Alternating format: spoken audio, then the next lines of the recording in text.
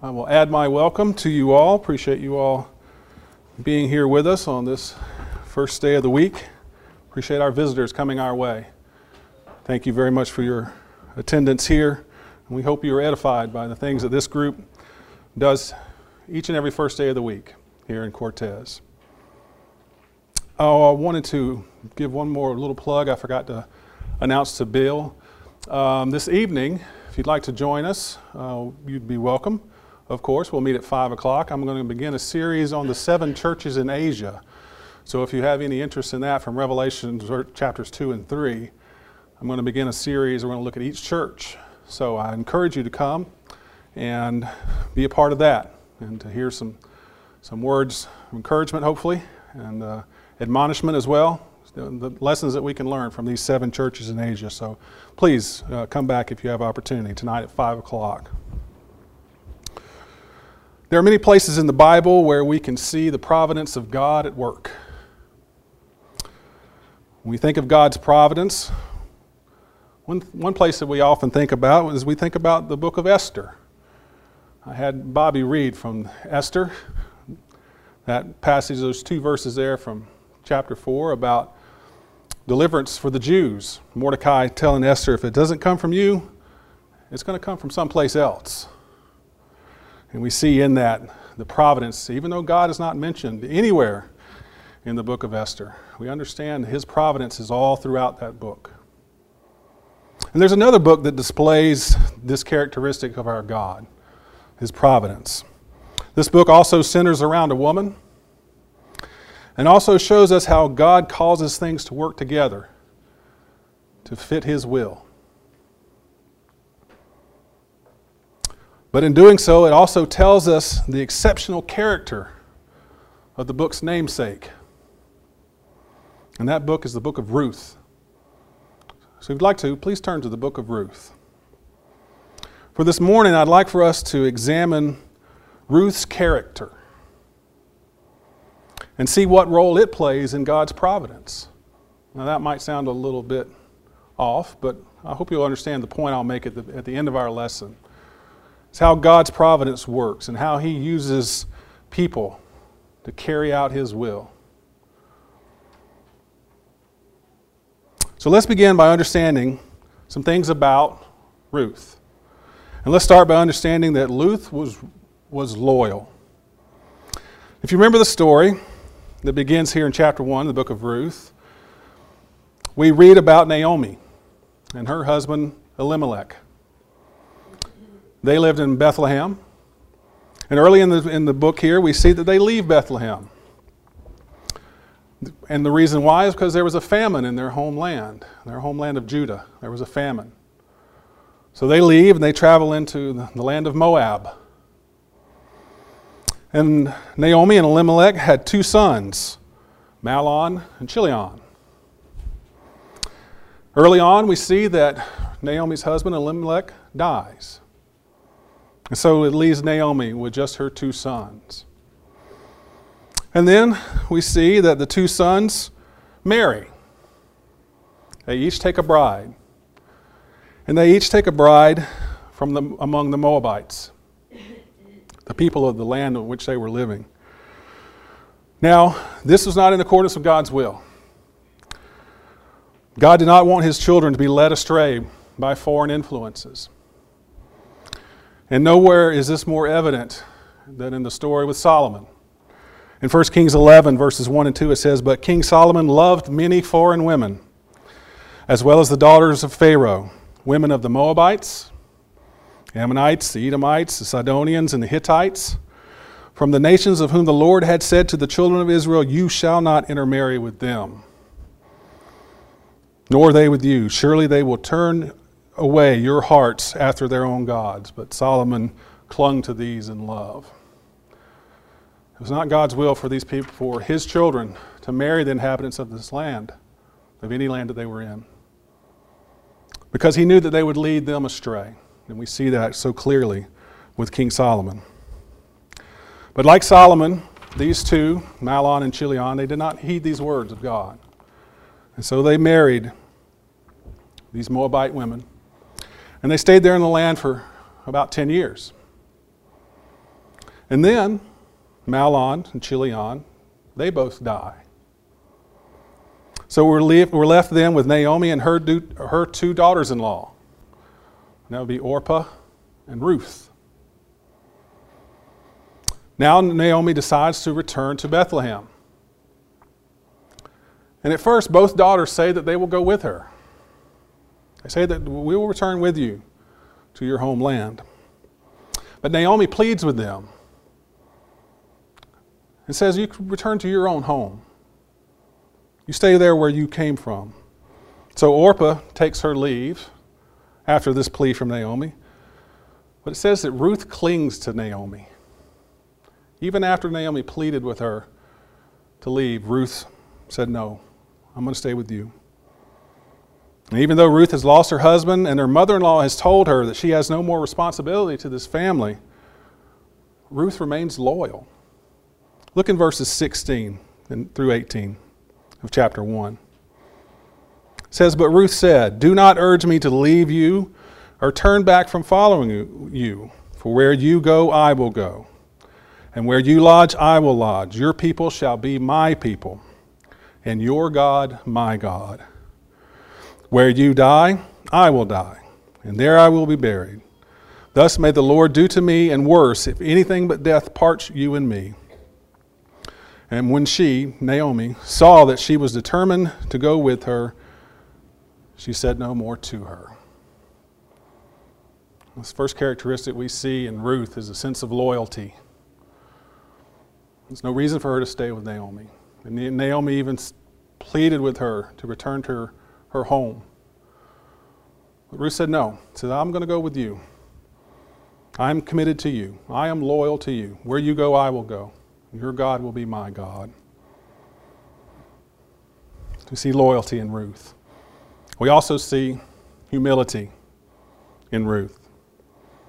As the story goes, Naomi and Ruth, they go back to Bethlehem, where Naomi was from. And it happens to be during the time of the barley harvest, for the famine was over now in Judah, and so they decided to return back home. And they returned to Bethlehem during the time of the harvest. And Ruth asks Naomi permission to go and glean from the fields during the harvest. Now, gleaning meant that this would be the leftovers from the harvest and the corners of the fields. Back in Leviticus 19, verses 9 and 10, this is from God's commandments to the Israelites. It says, when you reap the harvest of your land, you shall not wholly reap the corners of your field, nor shall you gather the gleanings of your harvest. And you shall not glean your vineyard, nor gather every grape from your vineyard. You shall leave them for the poor and the stranger. I am the Lord your God. This is the way the Lord set up for these people to harvest their crops. They were to leave the corners and not glean those things that had fallen by the wayside. Leave those for the strangers and the poor, the people who needed that. And so when Ruth comes back with Naomi to Bethlehem, she asked Naomi permission to go out and do this, to go out and glean. There's a couple of the reasons for her motivation. One we can be sure of is that she was doing this to gain favor in the sight of the landlord, of the landowner. Look in chapter 2, verse 2. It says, and Ruth the Moabitess said to Naomi, please let me go to the field and glean among the ears of grain, after one whose sight I might find favor. And she said to her, go, my daughter. We understand that motivation for Ruth to do this. We can also possibly understand and see from this example and what we know about the living conditions and what we'll read, that it was possibly to be able to help provide for Naomi. We already established that she had a sense of loyalty to Naomi because of who she was and her commitment to her. Look over in chapter 2 in verse 18. So this is after the time that Ruth has gone and gleaned from the fields. Verse 18 says, and she took it up and went into the city, and her mother-in-law saw what she had gleaned. She also took out of it and gave Naomi what she had left after she was satisfied. So we see in this possible motivation that she's understanding she needs to help provide for Naomi, because this is a widow and an older lady, and she needed help. So possibly part of her motivation was to be able to help in the household here of Naomi. But we certainly understand that she was doing this to gain favor in the sight of the landowner. So she goes and gleans in the fields of Boaz. Boaz happens to be the landowner where she goes. And Boaz happens to be a relative of Elimelech, who was Naomi's late husband. So when Boaz finds out who she is, he brings her under his protection. Look in verses 8 and 9 of chapter 2. Verses 8 and 9, chapter 2 says, Then Boaz said to Ruth, Listen carefully, my daughter. Do not go to glean in another field. Furthermore, do not go out from this one, but stay here with my maids. Let your eyes be on the field which they reap, and go after them. Indeed, I have commanded the servants not to touch you. When you are thirsty, go to the water jars and drink from what the servants draw. So this Boaz, who happens to be a relative of Naomi's late husband, is the landowner of the fields where Ruth goes to glean. And she comes under his protection. When Boaz learns of Ruth's loyalty and humility, he's already learned of this of her. Look in verses 11 and verses 12 of chapter 2. And Boaz answered and said to her, All that you have done for your mother-in-law after the death of your husband has been fully reported to me, and how you left your father and your mother and your land and your birth, and came to the people that you did not previously know. May the Lord reward your work, and your wages be full from the Lord God of Israel, under whose wings you have come to seek refuge. Isn't this a wonderful story? Already, and it gets better. So Ruth has come. She's going to be gleaning in the fields of Boaz, and Boaz is going to protect her. And he promised that he would. And we see, as we were talking about Ruth's humility, we see in her responses to Boaz, we see her humility. Look in verse 10. It says, Then she fell on her face, bowing to the ground, and said to him, Why have I found favor in your sight, that you should take notice of me, since I am a foreigner? Look also in verse 13. Then she said, I have found favor in your sight, my Lord. You have comforted me, and indeed have spoken kindly to your maidservant, though I am not like one of your maidservants. And look also in verse 23. And Naomi said to Ruth, her daughter-in-law, It is good, my daughter, that you go and go with the maids, lest others fall upon you in another field. Down to verse 23. So she stayed close by the maids of Boaz in order to glean until the end of the barley harvest and the wheat harvest, and she lived with her mother-in-law. Don't you see in that a humble and loyal spirit in Ruth? She has just simply said that I want to go out and glean, to pick up the leftovers from the harvest, and with this I can provide for this household. And she does it in humility and in loyalty. What else we know about Ruth? We also know that she was a virtuous woman. The story continues that Naomi comes up with a plan. She comes up with a plan to endear Ruth to Boaz. So she tells Ruth to go to the threshing floor at night, where they're threshing out the grain. And after Boaz had eaten and drank and had laid down to sleep, she was to go and to uncover his feet and to lay down at his feet. Now, this should not be considered anything promiscuous. There are some teachings out there and some that hold that this somehow has some kind of promiscuity involved in this. But we're establishing here a virtuous woman. So this is out of character for Ruth to say that it would be promiscuous. Rather, this was a sign of submission and an act of kindness. And we know this by Boaz's response. Look in chapter 3 and verse 10. It says, Then he said, May you be blessed of the Lord, my daughter. You have shown your last kindness to be better than the first by not going after young men, whether poor or rich. Your act of kindness. This is what Boaz saw this as an act of kindness.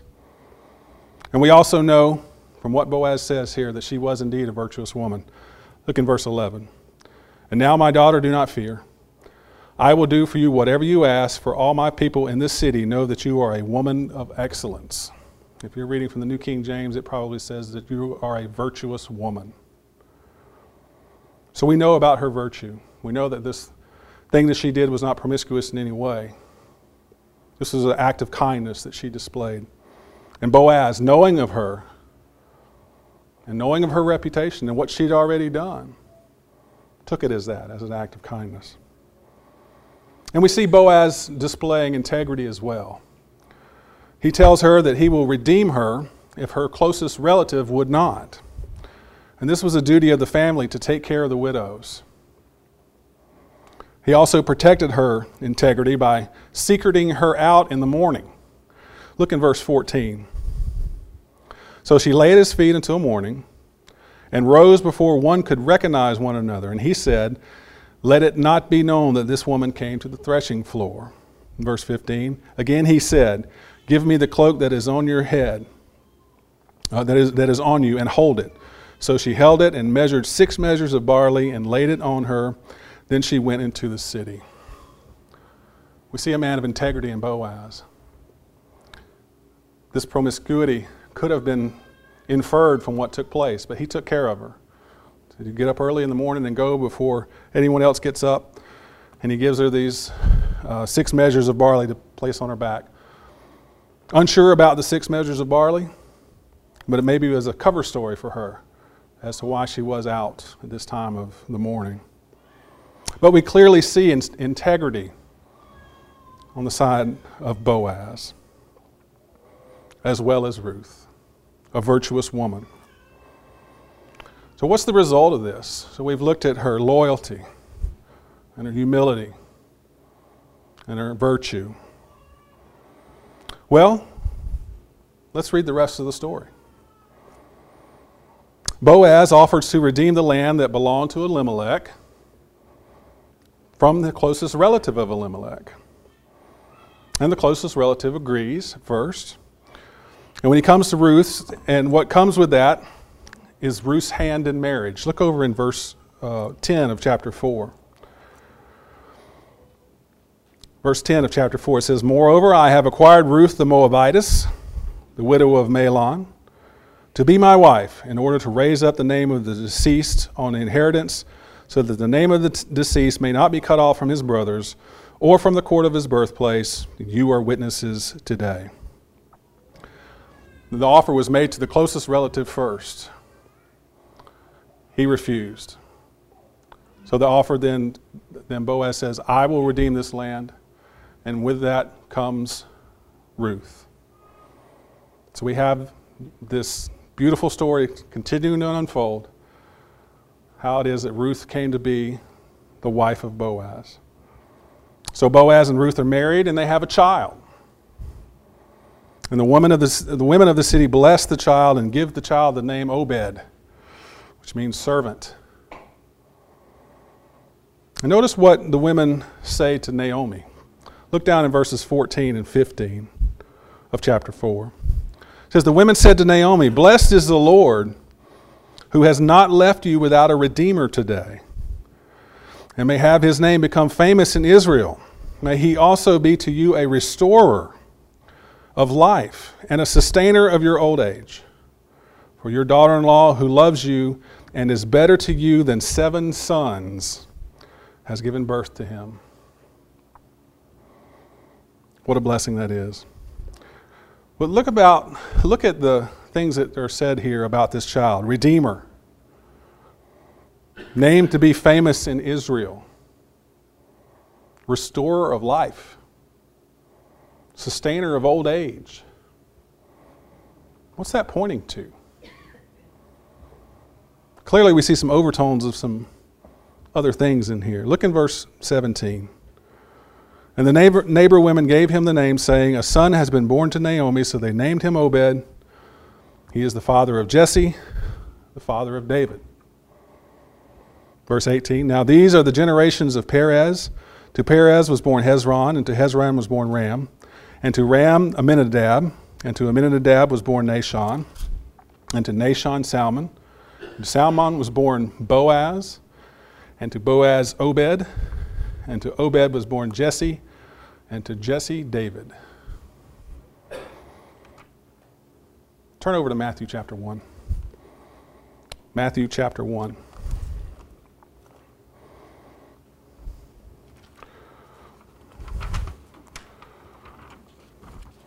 Here in the first chapter of Matthew, we have the genealogy of our Lord Jesus Christ.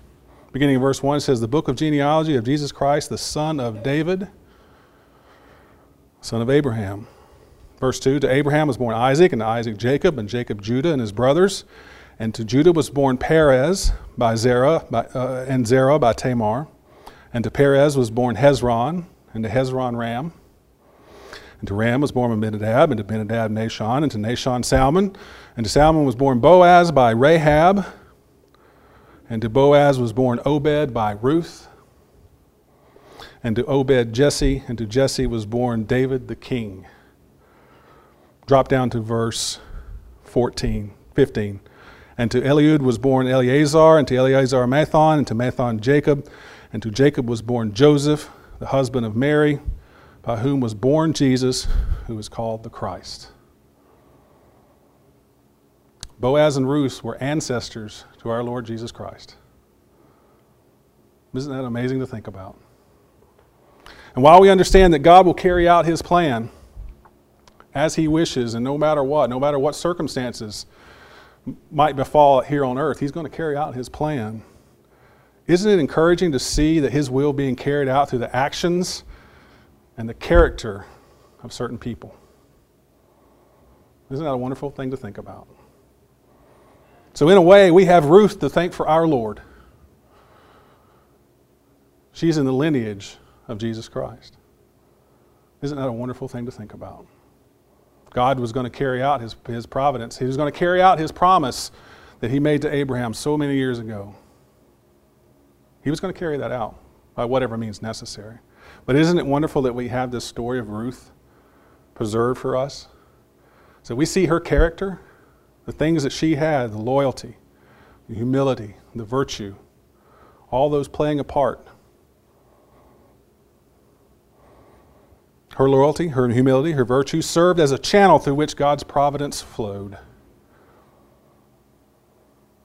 And we have example of people's righteous behavior being blessed by God. What blessings await us if we behave righteously? If we display humility and virtue and loyalty? What blessings do we have in store for us? Something to think about. The choices we make reflect our character. We see the choices that Ruth made in her life. They were a direct reflection of her character.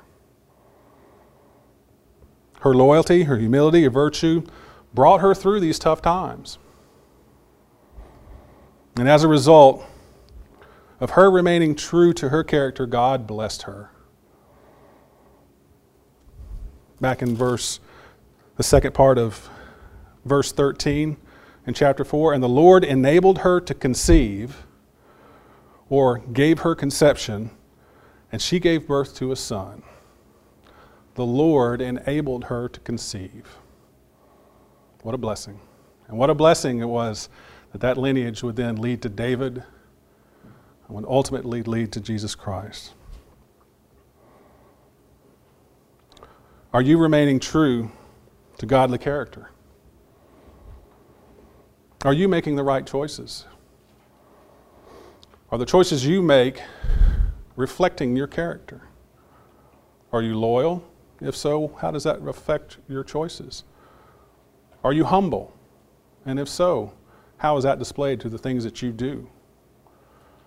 If you're a person of virtue or integrity, do people know that? Can people see that in you? And the first choice begins with choosing to follow Jesus Christ. There is no other way to come to the Father except through the Son. And as we see this wonderful story preserved for us and understand that our Lord came through this lineage, But our Lord dwelt on this earth, Emmanuel, as God with us. And he left behind his words, his teachings, and his great example. His great example of humility. His great example of loyalty. And his great example of integrity. And he's asked us to follow after him, to come to the Father through him. There's only one way to do that, and that's to come to him through baptism.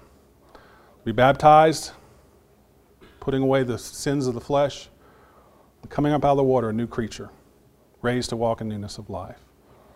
If you have not accepted that, if you have not made that choice, you can right now. Or you can study further, and we can help you with that as well. If as a child of God you have strayed from the truth, you are not living a virtuous life, or a life of integrity, or a life of humility. If you're not giving God your best and you need the prayers of the congregation, we can help you with that as well. You can let your wishes be known by coming forward as we stand and sing.